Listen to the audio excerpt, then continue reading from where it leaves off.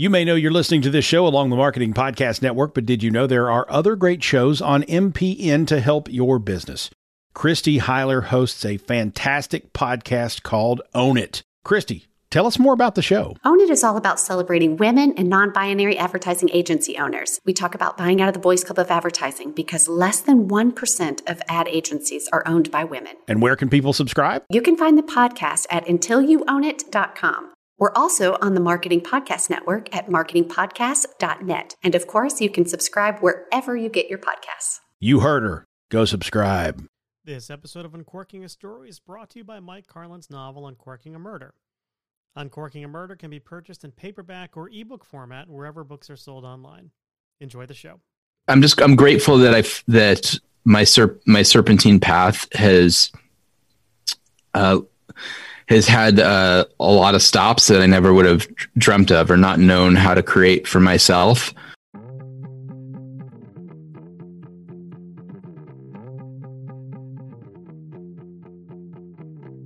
Hello and welcome to Uncorking a Story. I'm your host, Mike Carlin, and today I'm excited to share with you my interview with author and filmmaker Nick Braccia, whose book, Off the Back of a Truck, Unofficial Contraband for the Sopranos fan, is available for sale right now.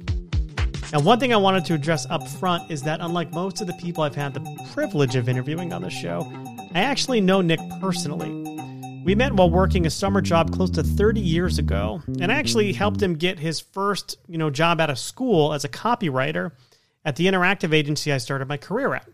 Now, interestingly, at least I found this to be interesting, he left Simon & Schuster to take that copywriting job, and I think this is poetic because Tiller Press is an imprint of Simon & Schuster, and that is the publisher of his new book. So it's awesome to see how that came around full circle. But also, all this is to say, if you get a sense that there's some familiarity between us as you listen to this interview, it's because there absolutely is familiarity between us. I've known the guy for 30 plus years.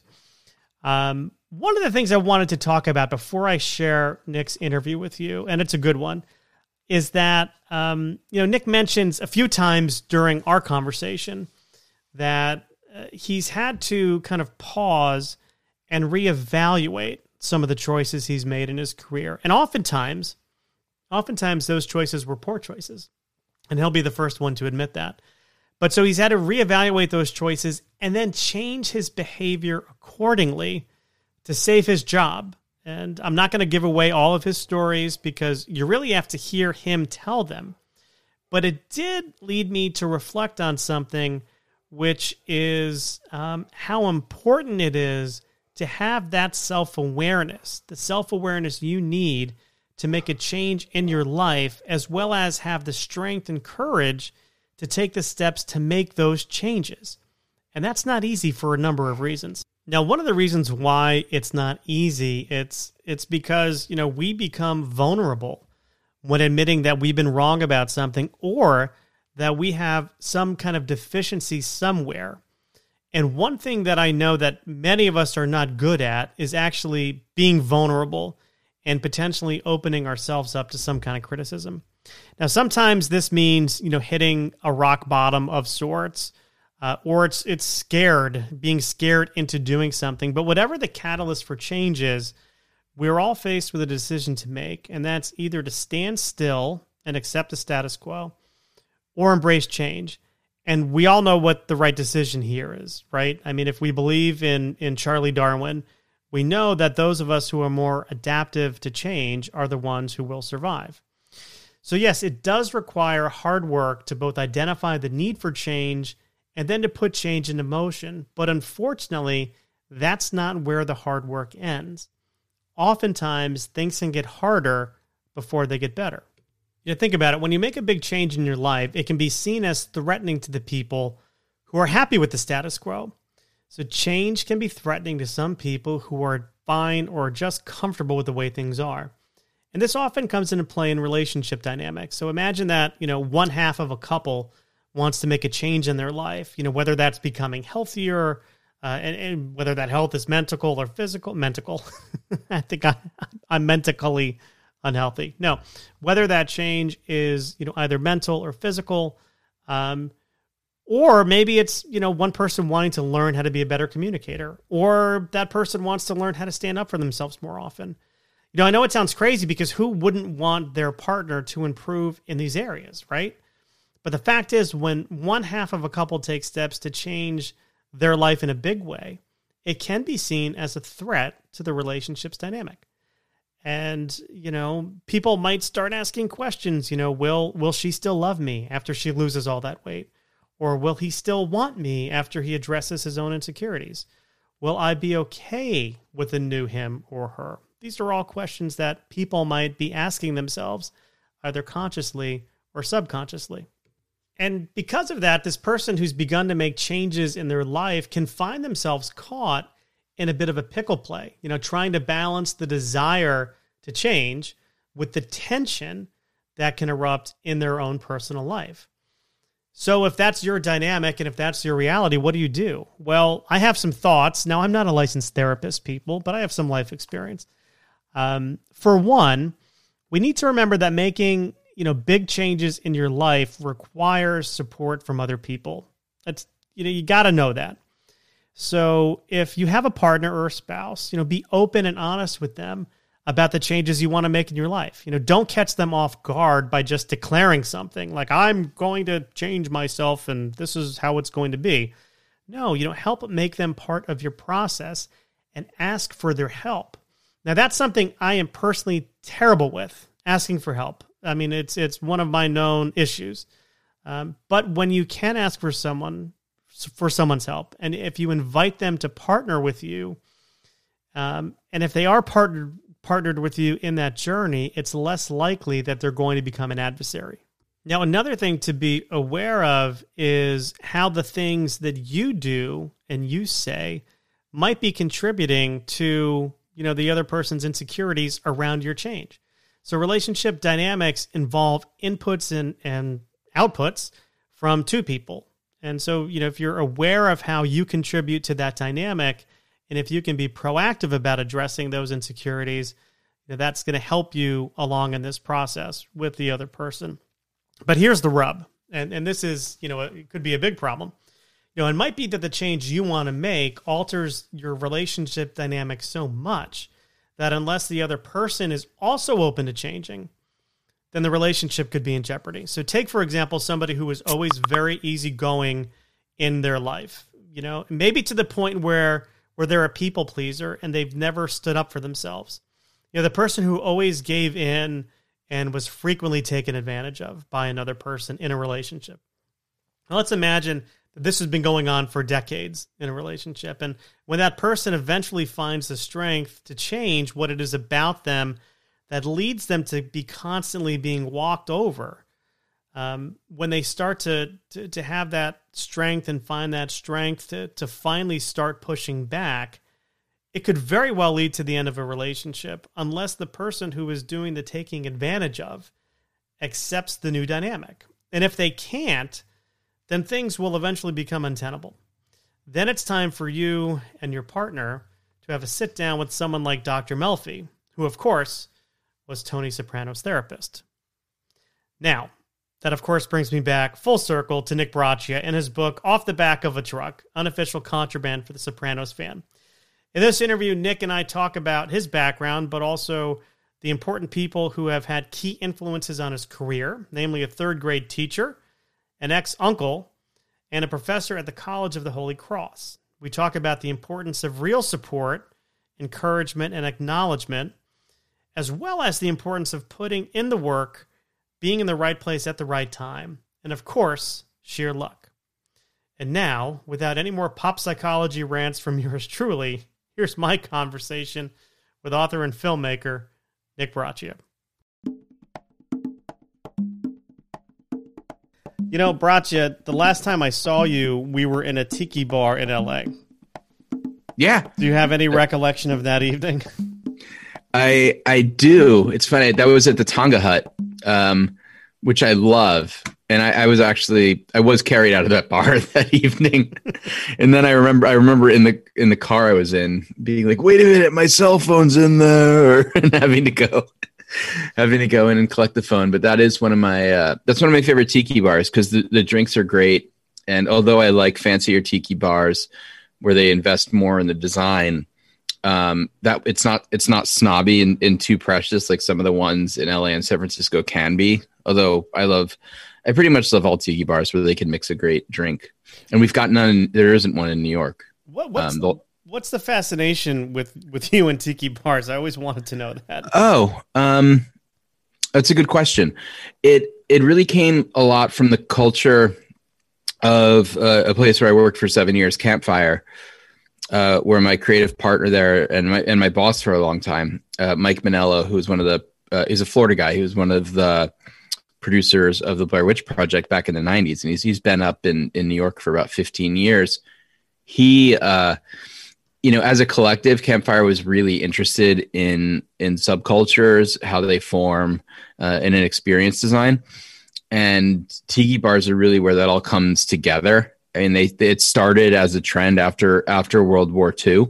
A lot of the guys that came back from the Pacific Theater had an affinity for that aesthetic. And it became a place where or a vibe where like essentially shell-shocked guys or guys who had done their time over there could go. And from a contemporary standpoint, they're so transportive. There's two in particular that were amazing experiences for me. One was when I was visiting my in-laws at the time. They were living in Houston. Now they live closer to Austin. But there's a very, very good tiki bar called Laylo in Houston. And you pull into this little strip mall parking lot. There's like a 7-Eleven and a laundromat. And then you see this other storefront. And it's just everything's very nondescript. And you're like, where am I? And all the windows are blacked out. There's a canoe outside, which gives it away a little bit. But you open the door and you really feel like you're entering another world. It feels like the climate changes, the vibe changes. And people put so much care into it. This particular place, they made their own orgeat syrup and it was really good. And the similar places, I got a buddy, another colleague from when I worked at Campfire, Steve Colson. He lives in Nutley, New Jersey, and he actually completely redid his garage and turned it into a bi-level tiki bar. It's gorgeously designed. It can hold up against, it looks as good as any tiki bar in the country. And now and again, it's been different since COVID. I'll take an Uber 35 minutes out to Nutley, walk past his house. He's got a wonderful family and 4 kids, go right into that garage, and I'm in a different world. So it's for the transportive experience design properties, and the drinks are really good. No, that's important. So it is. You're like, I waited all that time to talk about alcohol, but the drinks all have great story. Have their own origin stories from like Don the Beachcomber and Trader Vic, and it's just kind of fun. Well, I know that we do want to talk about the new book, which I promise we will get to. But before we get into that, I always like to do a little biographical portrait of the authors we have on the show. So just starting off with, Nick, where did you grow up, and just kind of paint a picture of what your childhood was like back in those days? Oh boy, so. I was born in Stamford, but quickly moved to Norwalk. My dad was a Stamford, Connecticut family, and my mom was a Norwalk, Connecticut family, and both civil servants. My mom was a nurse, my dad a cop. So, we grew up, I'd say middle class, but working middle class for Fairfield County, of course, is it's a tricky place to grow up, and just very, very normal, like. Fairly overprotective parents. So I just grew up doing sports and things like that. And went to public school through 8th grade. And it was right around that time. I think I was always writing. Like school was tricky until about 3rd grade. And I had a very, very supportive teacher, a Mrs. Vogt, who I think still lives in Fairfield. And it was then that I really started to develop taste and something of a style or a voice. But it was really in like that 8th, 9th grade period when Twin Peaks came out that I was like, because we weren't a very arty family at all. It was like, Star Wars, like Steven Spielberg movies. We were early to video games. We were early to VHS, but not with any like discerning taste. It was just like, this stuff's fun and cool. It was also safe. Like we weren't kids.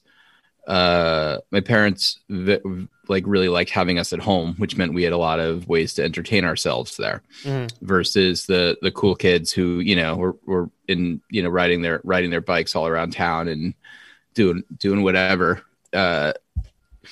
So, and then I went to Fairfield Prep for high school. Before we get to high school, tell me more about this Mrs. Vogt and the impact she had on you. It sounds like something happened. She was really great. I had my early teachers, in kindergarten, first grade, and second grade. None of them seemed real happy to be there, and none of them I didn't feel like any of them took a particular interest in me. And there were certainly areas where I was behind, like penmanship and things like that. And it was with Mrs. Vogt that I first felt any like real support and encouragement or acknowledgement. And I'll never forget this. One of the first things I ever won in my life. I might have won a jump roping contest earlier than that. Turns out I'm an exceptional jump roper, but that's a whole nother podcast. Mr. Double Dutch over here. I got a what's that? I said Mr. Double Dutch over here. Oh, I didn't do double Dutch. I didn't. But the I can still speed rope a little bit. So Mrs. Vogt, like she had keys, and you got stars when you got hundreds on spelling tests. And I got through the whole year getting 100% on every spelling test. And she made a big deal out of that, and like made, people wanted to see if I was going to do it. Was I going to pull it off? Was I going to get the whole year? And there was a class play where she gave me a part in, but she saw something. I don't know if I want to say that she favored me, but I certainly felt encouraged, acknowledged, and like that was the beginning of developing some sense of confidence and pride academically. And it could be that all the kids in the class look back at her and feel that same thing. Like, I don't know that I got preferential or special treatment. I just know that to some degree I entered the next grade, feeling like I was somebody. Gotcha. So she kind of sparked something in you that no one else had done to that point. And I can't believe I buried the lead. The other thing that she did was that she read to the class, and she read Judy Blume's Freckle Juice. Mm-hmm. And it's a great story. It's a great story to read a bunch of 8-year-olds. And, it's one I read to my daughter now. I probably started reading her Freckle Juice when she was like 5, because she likes the story so much. But that was a gateway. She was very smart. So, Judy Blume was all the rage back in, 1980. This would have been 85. Yeah, she was. And it was, her reading Freckle Juice was a gateway to me as someone who reads for pleasure. I'm curious, like back in those days when you were growing up in sort of suburban Connecticut in the 80s, did you have like what did you want to be? I mean, both your parents were silver surfers. They were heralds for Galactus, Mike. But did you? I mean, were you thinking, cop, fireman, doctor? Where was your head at back in those days? My head was second base for the Yankees, but okay. it turns, I don't know. There was, I think, I mean, at that time, I still think you think, yeah, I can play Major League Baseball, and you don't realize how hard that is. At that age, I don't think I was thinking too much about it. I can't remember what I would write down if people would, or what I would say when people said, "What do you want to be when you grow up?" I did have an uncle he's an ex-uncle now, but we're still friendly on Facebook, who I probably met about that time. I can't remember what year he married my aunt. He was a guy from Greenwich who taught music at a high school in Harrison, New York. But they eventually lived in Norwalk. But he was a kung fu guy, and he was a movie guy, and he scored he scored a short that got nominated for an Oscar, and he went and took meetings in Hollywood, and he was very much like, I thought he was the coolest thing in the world, because I was like, oh, he has a creative career and he's an adult who knows. I mean, I say an adult, he was probably 28 at the time. He I guess 28 is an adult, but now at us in our mid 40s, 28 seems like, get some years on you, kid. But he was like, oh, it was like, woo, he's got this, I kind of worshiped him at the time. Because he was like this creative guy who made his living that way and had this huge studio in his basement. And I was like, oh, a creative career.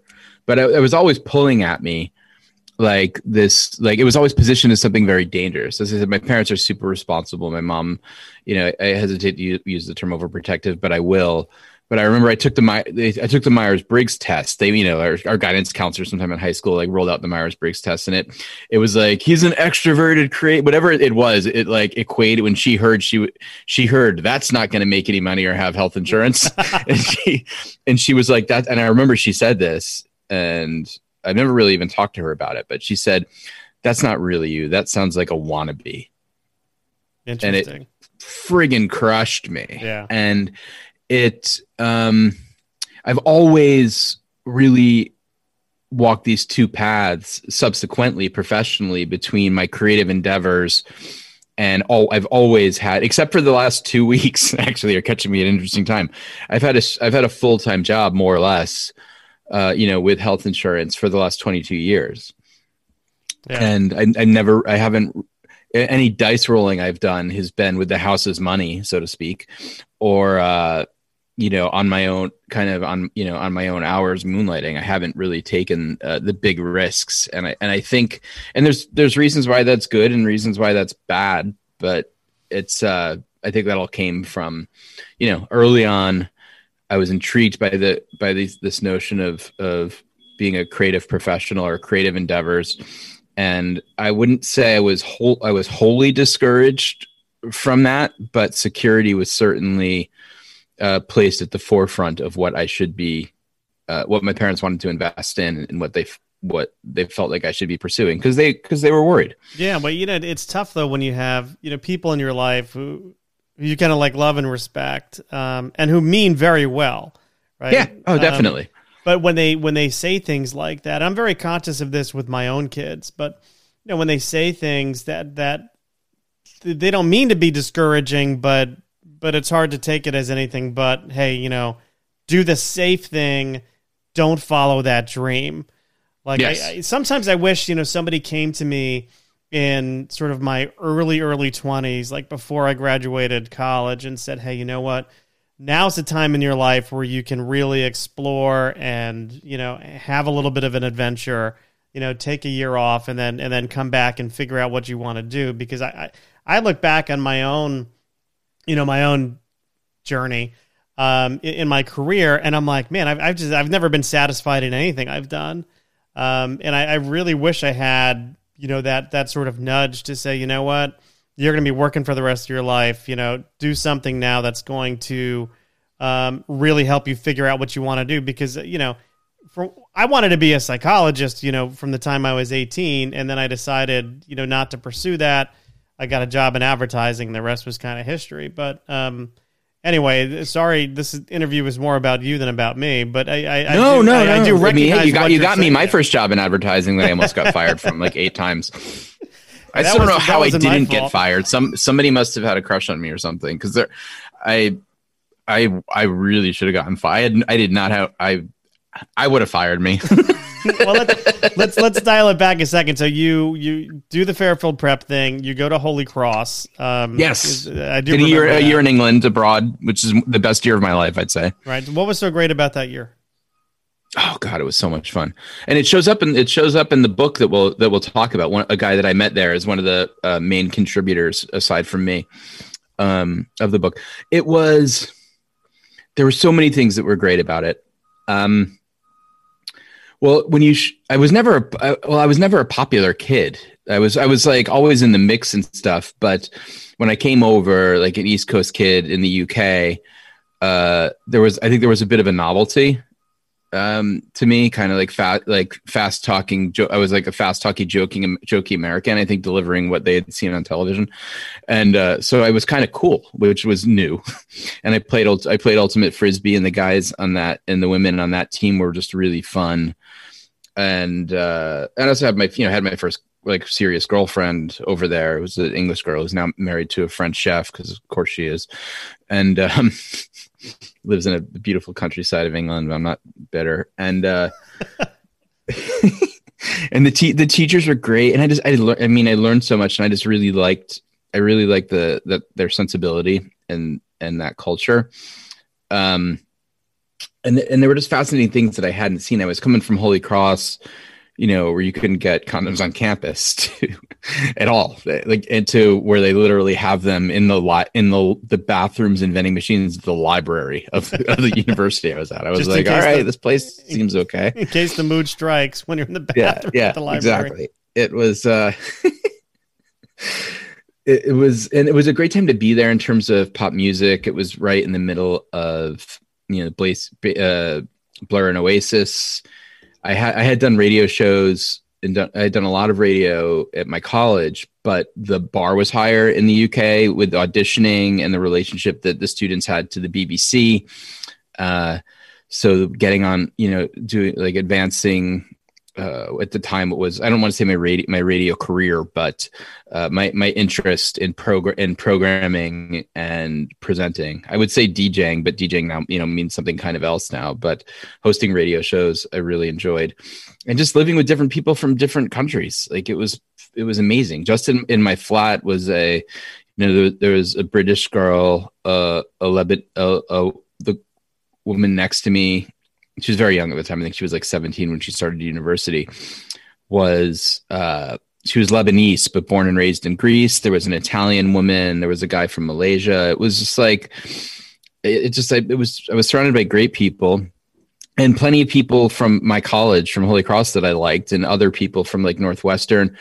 A guy who I still talk to almost every day, Eddie McNamara, who's in the Sopranos book, he was from Brooklyn, I think the Marine Park area, and had gone to Stony Brook, and we met over there. And it was like, I had this buddy who I could make jokes about Curtis Sliwa with, and I would see him across campus. He would see me, and we'd break into Ric Flair struts and we would just strut. And like everyone else is looking at us like, who are these mooks? Who are these weirdos?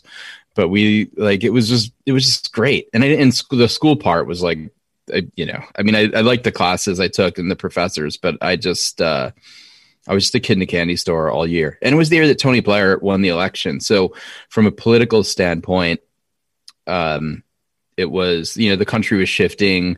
I was at a super liberal university in a beach town. It was just great.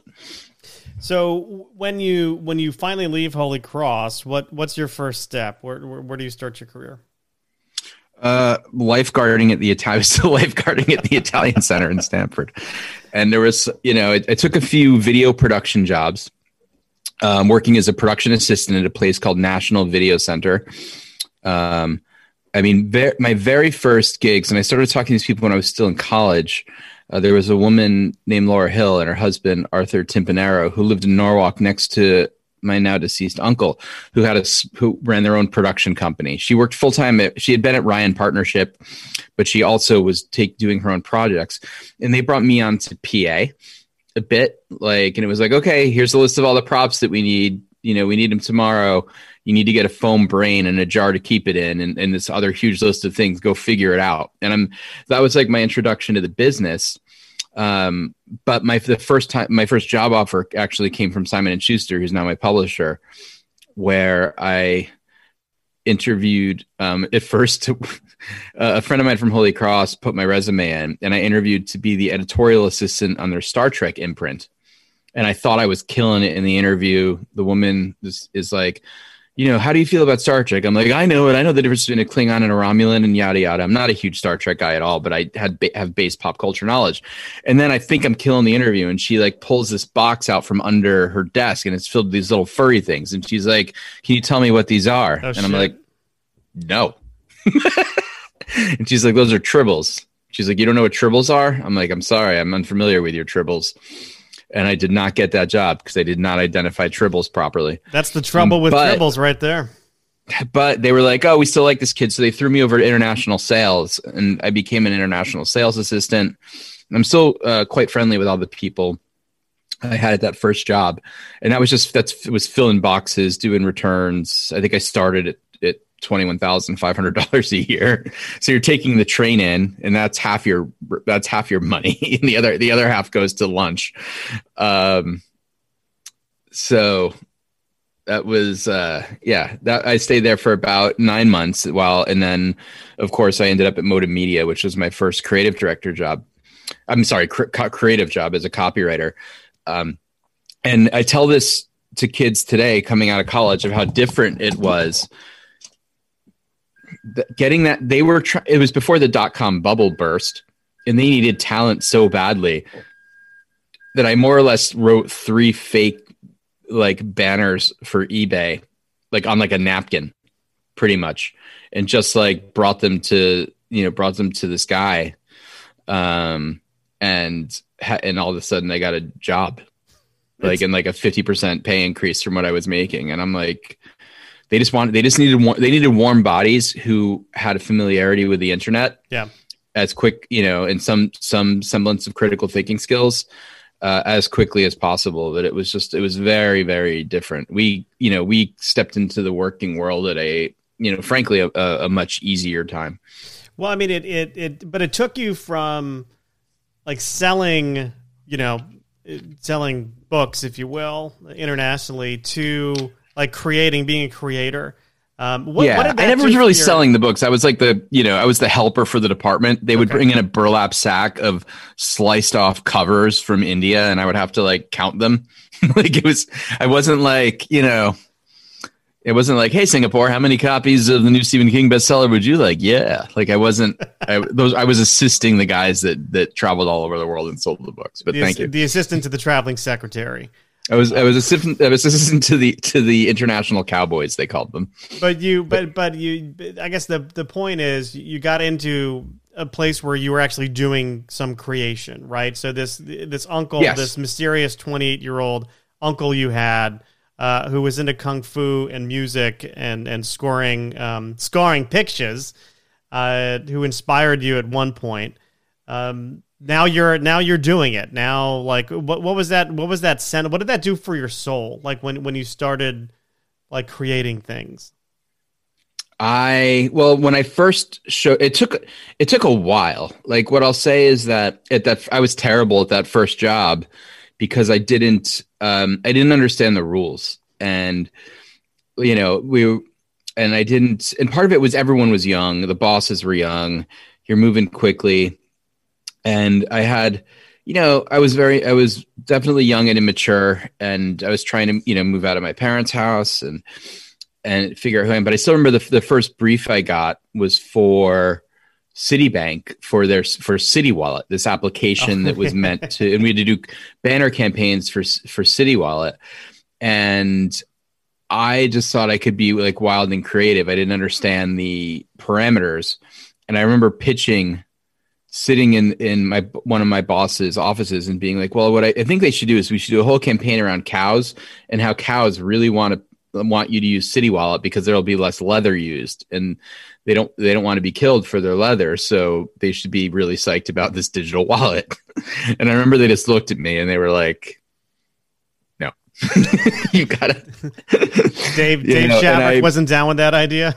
No, they were not down with that idea. And it was, after 9 months, I started to get it. And I always do well with call them what you want, mentors, rabbis. And there was a guy there. I found one there, and his name was Joel Trenton. And he, the other guys, I think they were a little nervous. They were young and kind of like worried themselves. Joel had been around the block, and I think he saw that I had some raw talent and that I needed a little guidance that I don't think anyone else had necessarily the patience at the time to provide. And I don't blame those guys. I was very, very difficult, but I did start to find something of a path and a voice with Joel's, with Joel's support. And I stayed there, I stayed there 9 months working on mostly on Citibank, but a few other things came in. And then I got the job at Gray Interactive, which got me into the city, which got me a little more money.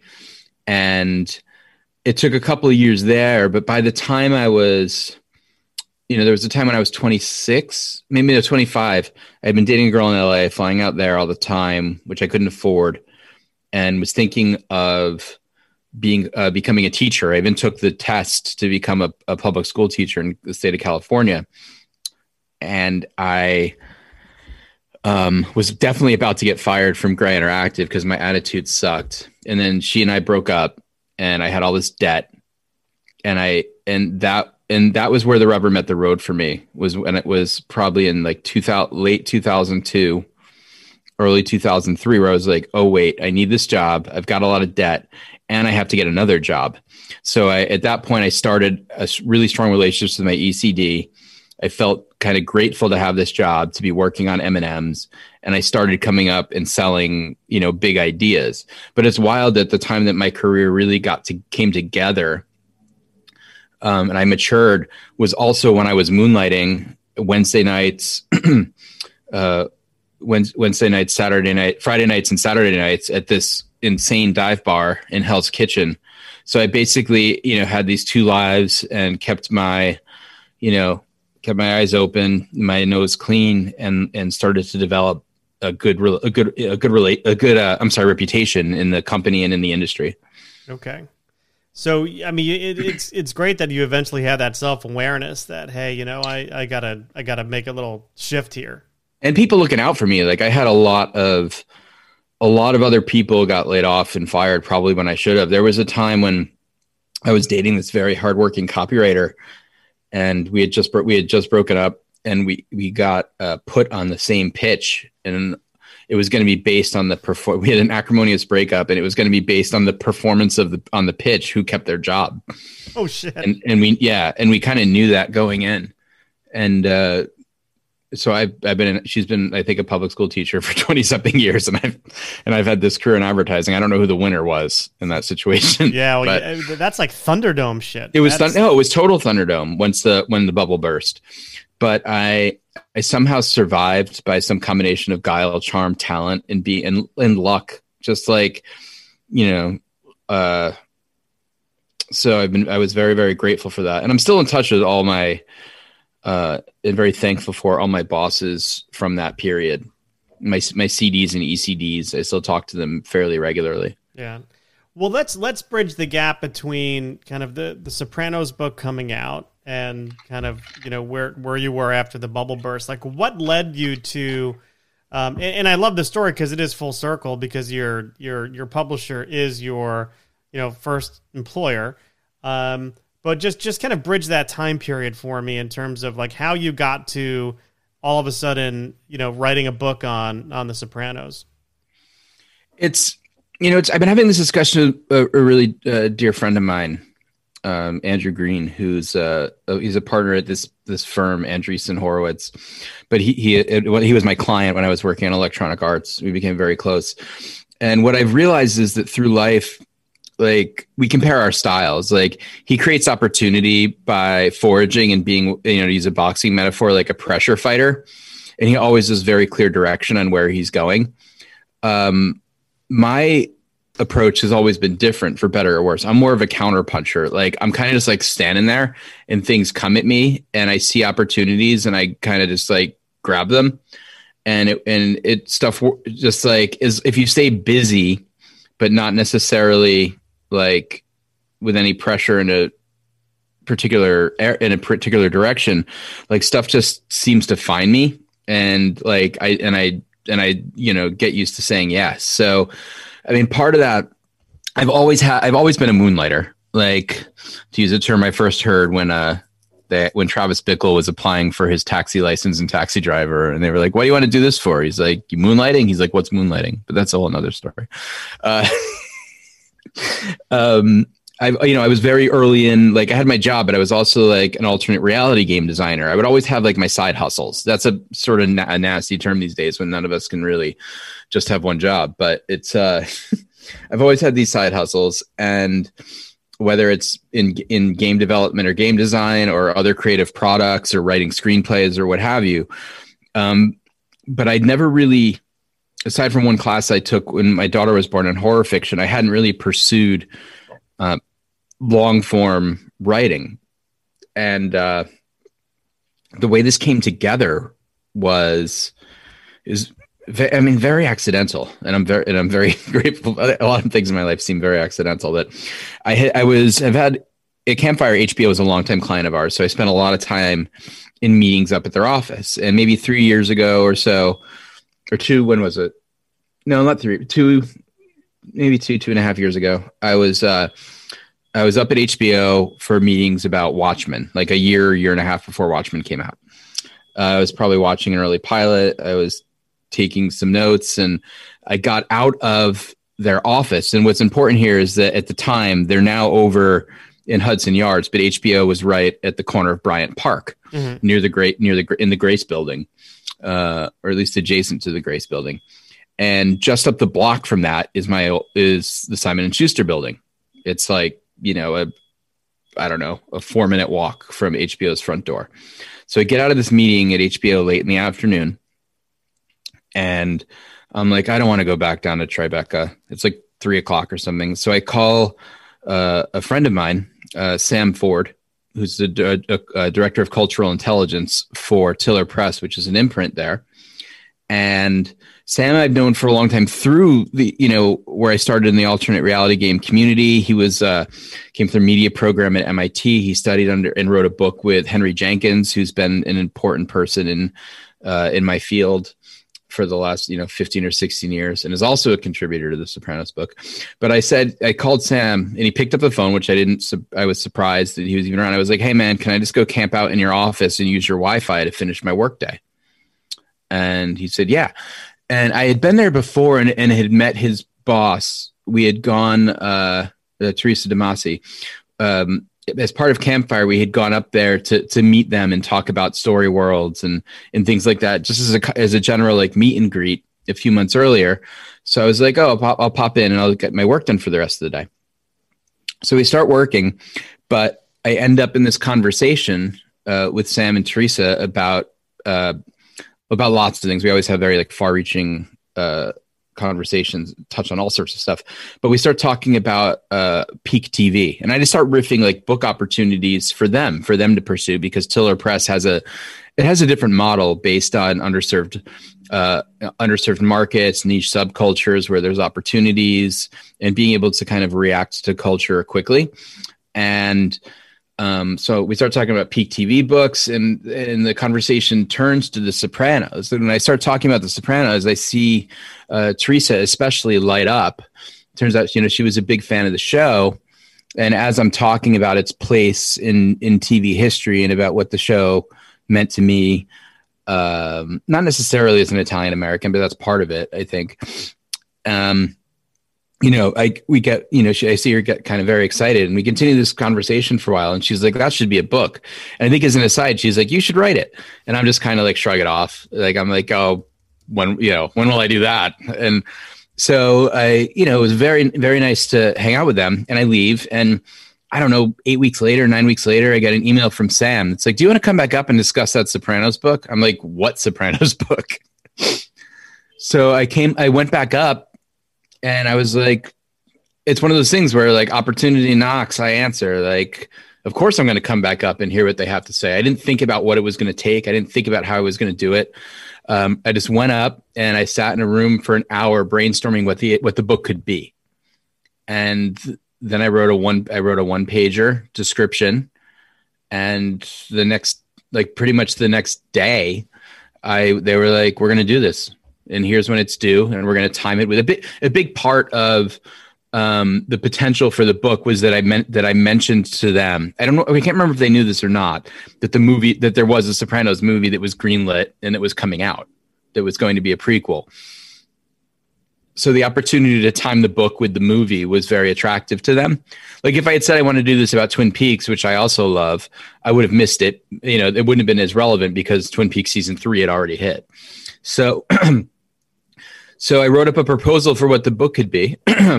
And the actual book ended up being a little different from the proposal, but all of a sudden it was like, yeah, you've got this, and you've got this many months to do it, and good luck, kid. And you can have a little budget for contributors. So, because I knew right away I wouldn't be able to have a full-time job and pull off writing the whole thing myself. Yeah.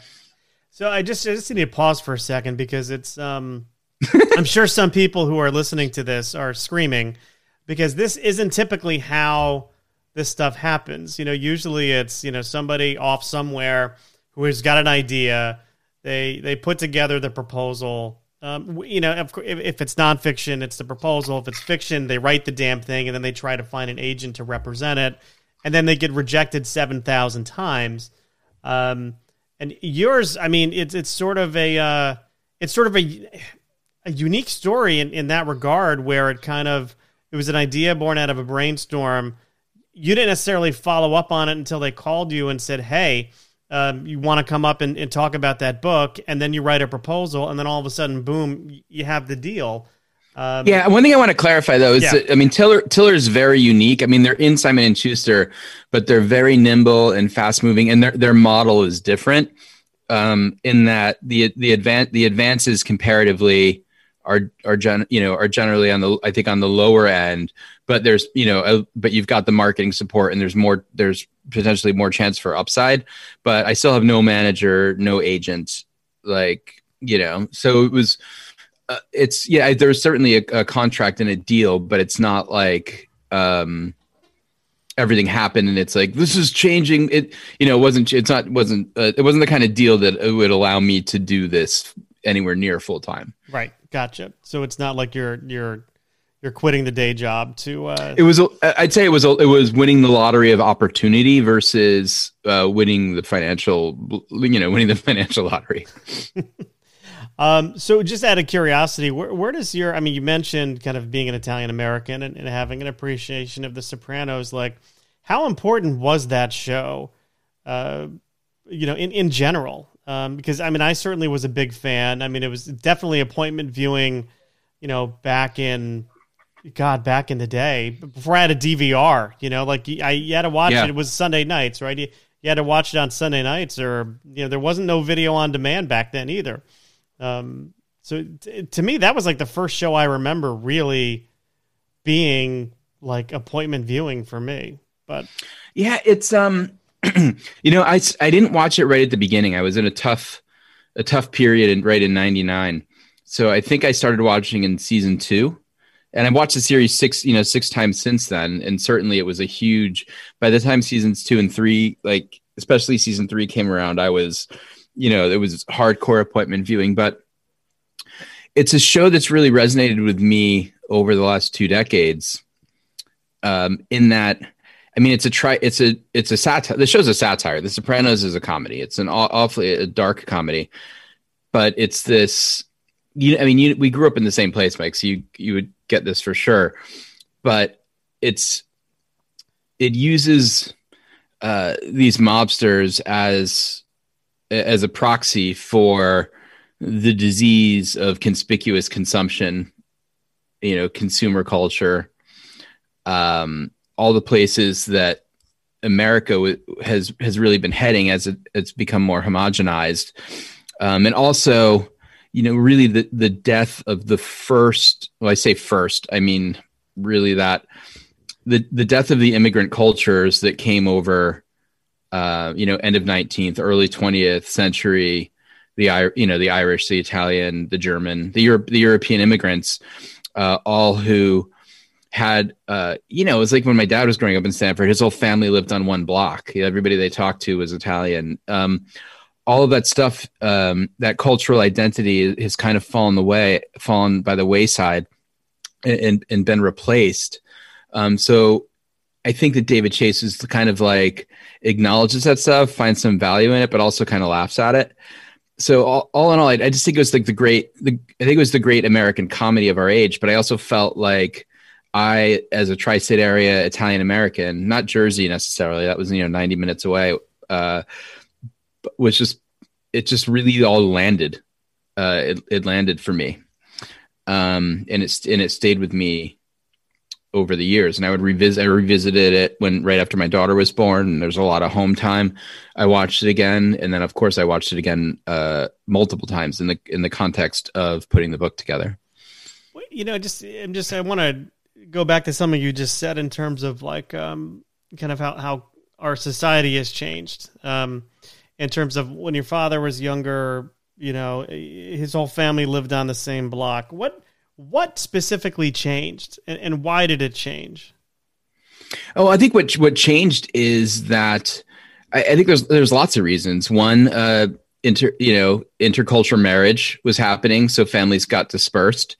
Education and opportunity, right? It's this great irony for all of the first, second, third generation like immigrant parents who work really, really hard to push their kids beyond working into this middle class that allegedly articulates that you've kind of arrived. Now, whether or not that's a whole big lie or not is something, that could be another podcast. But by virtue of supporting your children and giving them stuff, they go and find new worlds and new opportunities, and they spread their wings, to use a cliche, and that takes them off the block. And often that's something they're never forgiven for. But it's kind of what happens. I just think it's just straight up cultural assimilation. Yeah. It happens. It's not entirely unique to America, but it's certainly part of the American experiment and experience. Yeah, it's interesting to think that we're only a few generations away from, like my grandparents coming to this country, right? Yeah. Or yours for that matter. And then how rapidly things can change. And I don't always think they change for the better. No, they certainly don't change for the better. I think The Sopranos would argue. I mean, I think The Sopranos is kind of, and David Chase is kind of bemused and uses the show as this, as this platform for all of the contradictions, the contradictions and ironies. I think that's what the show's getting at culturally. I think that the overall thesis of the show is that maybe Americans, people, what have you, just don't really change, and that change is extremely hard, and it's going against the current in our capitalist consumerist society is, it's very, if you try to go against the current, you're going to end up alone and out to sea. Right.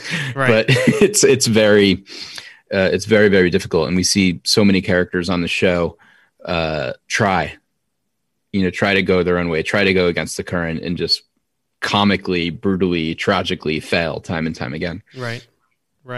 Now, are both of your parents are still around? Well, as of 2 days ago. Okay. Yeah, I haven't talked to them today. But I guess, I'm just curious as to, like, now that you've got this like physical book, and I know you've done many other things over the years that can prove to them that, hey, you can make a living doing, something that's more creative. But now you've got this like physical, tangible thing that can be shipped to their home, sent to their friends, sold in bookstores. Are you tempted to say, hey, look, I did do it. I could do this. There's two books this year with the Video Palace book. And I want to be clear, like the Video Palace book, I created this horror franchise with the aforementioned Mike Manello. And I commissioned the stories and edited and rewrote some stuff, but I didn't write that whole book. And the Sopranos book, I've put together as a party. I wrote about 60% of it, maybe less, maybe 50%. But because I did understand, as you mentioned before, how lucky I was to fall into this opportunity. I wanted to bring I wanted to basically, the idea for the book was that it's a party where I invite all the people that I know and love, who I think would be the most interesting people with diverse points of view and perspectives at a Sopranos party.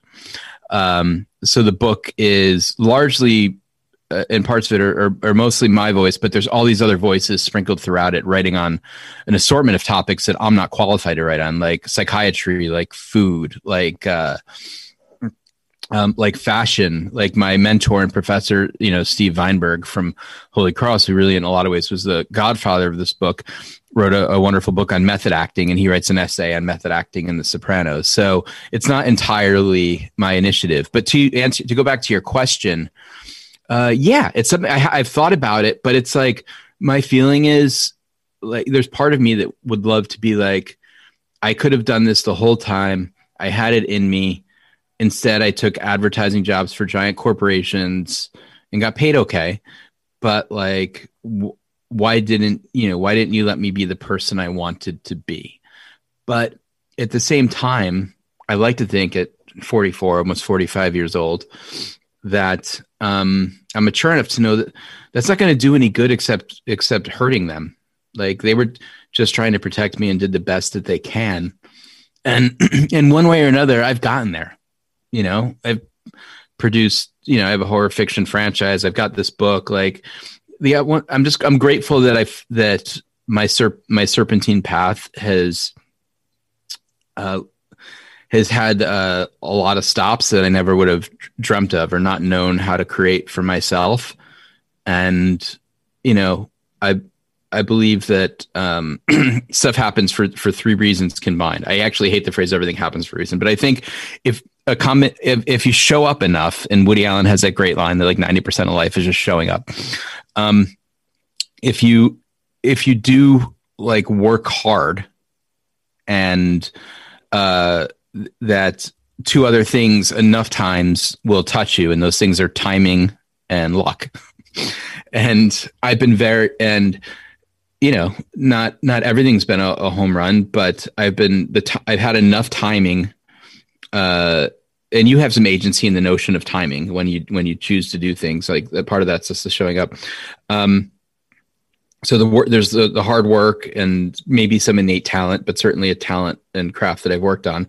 And then you get lucky and you call your shots, that at least a few good things will probably happen that you wanted to happen. So I don't really feel any value in, I've had the itch and I've thought about it, but I don't think I'm going to go back and be like, I could have been doing this at 22, because I couldn't have been. I was so stupid.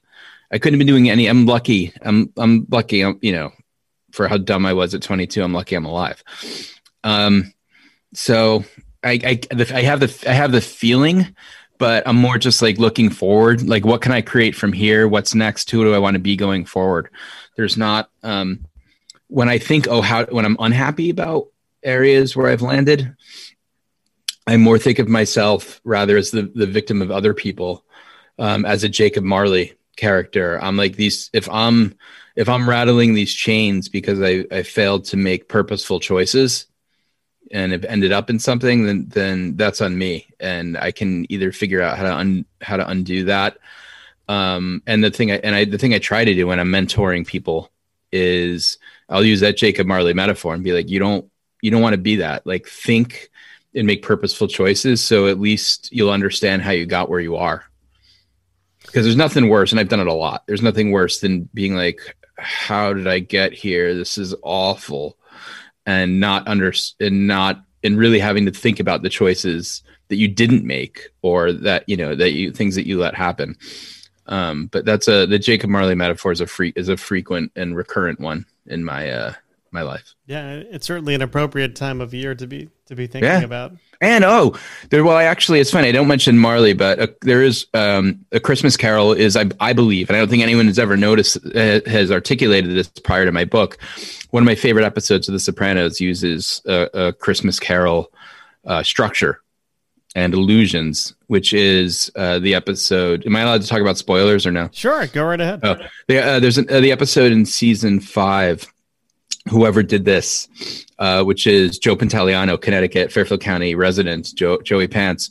The Ralphie Cifaretto character he played, who was a real son of a bitch, dies, but he is given this chance, sort of a chance at redemption, and is visited by 3 people, but he's such a shithead that he's not actually afforded the reconciliation.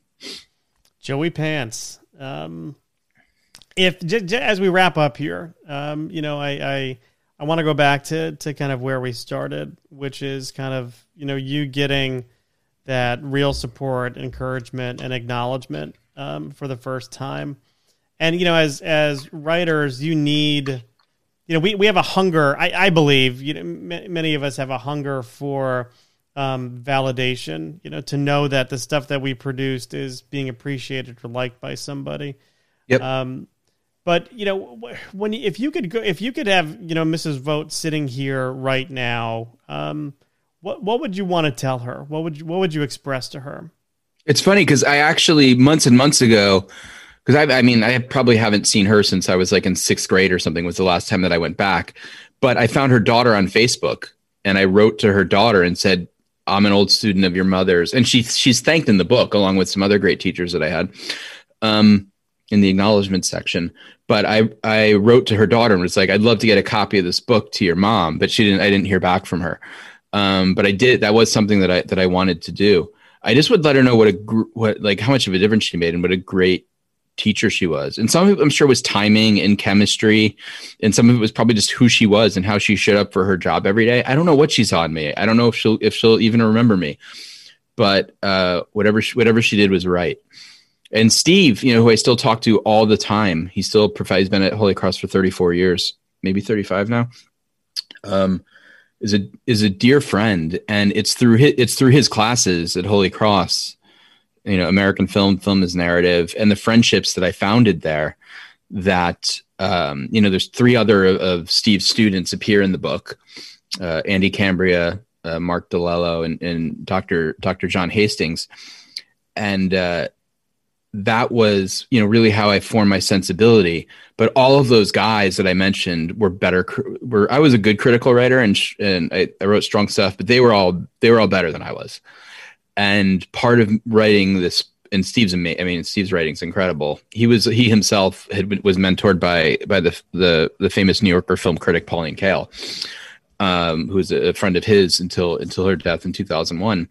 And I wanted to prove to myself in my critical analysis, in addition to my kind of project management and editorial skills in shaping and creative direction skills in shaping this book, that I could really play on the field with these guys.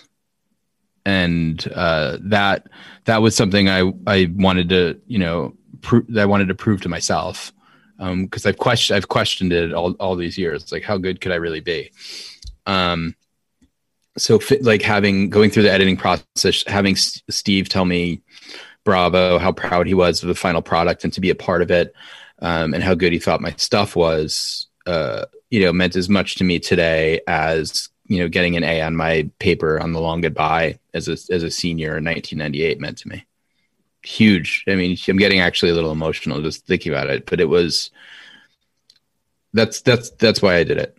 Yeah, it's amazing. Like I look back on teachers that I've had, whether it's college, high school, even younger grammar school, and gosh, you really get the sense that these people really aren't paid enough for the value. Oh, it's like being a priest in my estimation. I mean, like tenured college professors, I think do okay, but like I would love to be a high school teacher, but it's like, in our economy, it's essentially, if you don't come from money or have, multiple incomes in a house, it's essentially like being a priest. Yeah. Gosh, it's, it's a gorgeous, amazing choice to make. I just don't know that I've got the courage to make it. Yeah. Well, the no sex thing is kind of I meant the t-shirt thing. I knew exactly what you meant, but I couldn't not say it. Well, Nick, this has been great. Thank you very much for spending some time talking with me about this new book. I'm very excited by it. Now the holidays are coming up. I imagine it would make a great gift for. Yeah, it's called "Off the Back of a Truck: Unofficial Contraband for the Sopranos Fan" by Nick Braccia and some friends of ours. So where can one find more information about this book? Should they want to?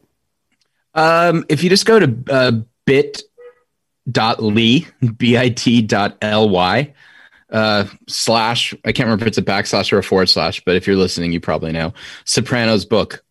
And it's a nice little short link that Simon & Schuster set up, but just Googling it, it'll easy to find. But think if you like the show, that the book will feel like a party. It's not an episode guide. It's really meant to enhance appreciation, and just let you get your salsa leech on. That's right. So the holidays are coming, people, and I'm sure this makes a great gift for the Sopranos fan in your life.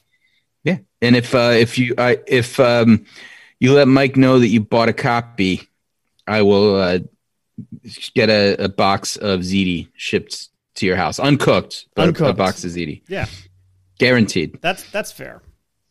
That's fair. Well, thank you very much, Nick. I appreciate it. Thanks for having me, Mike. Always great to catch up with you. Well, there you have it. My conversation with Nick Braccia, or Nick Braccia, if you're my twin brother Jimmy, because that's how he always pronounced Nick's last name. I hope you enjoyed it. And as a reminder, his book, Off the Back of a Truck, Unofficial Contraband for the Sopranos Fan, is available wherever books are sold. And believe me, it makes a great gift for any Sopranos fan in your life.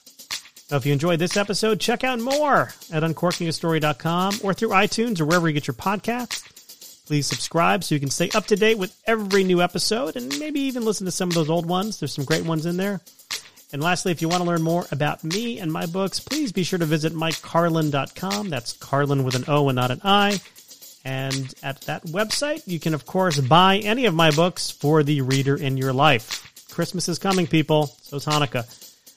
So I'll end by saying, for all of us here at Uncorking the Story, this is Mike Carlin saying thanks for listening.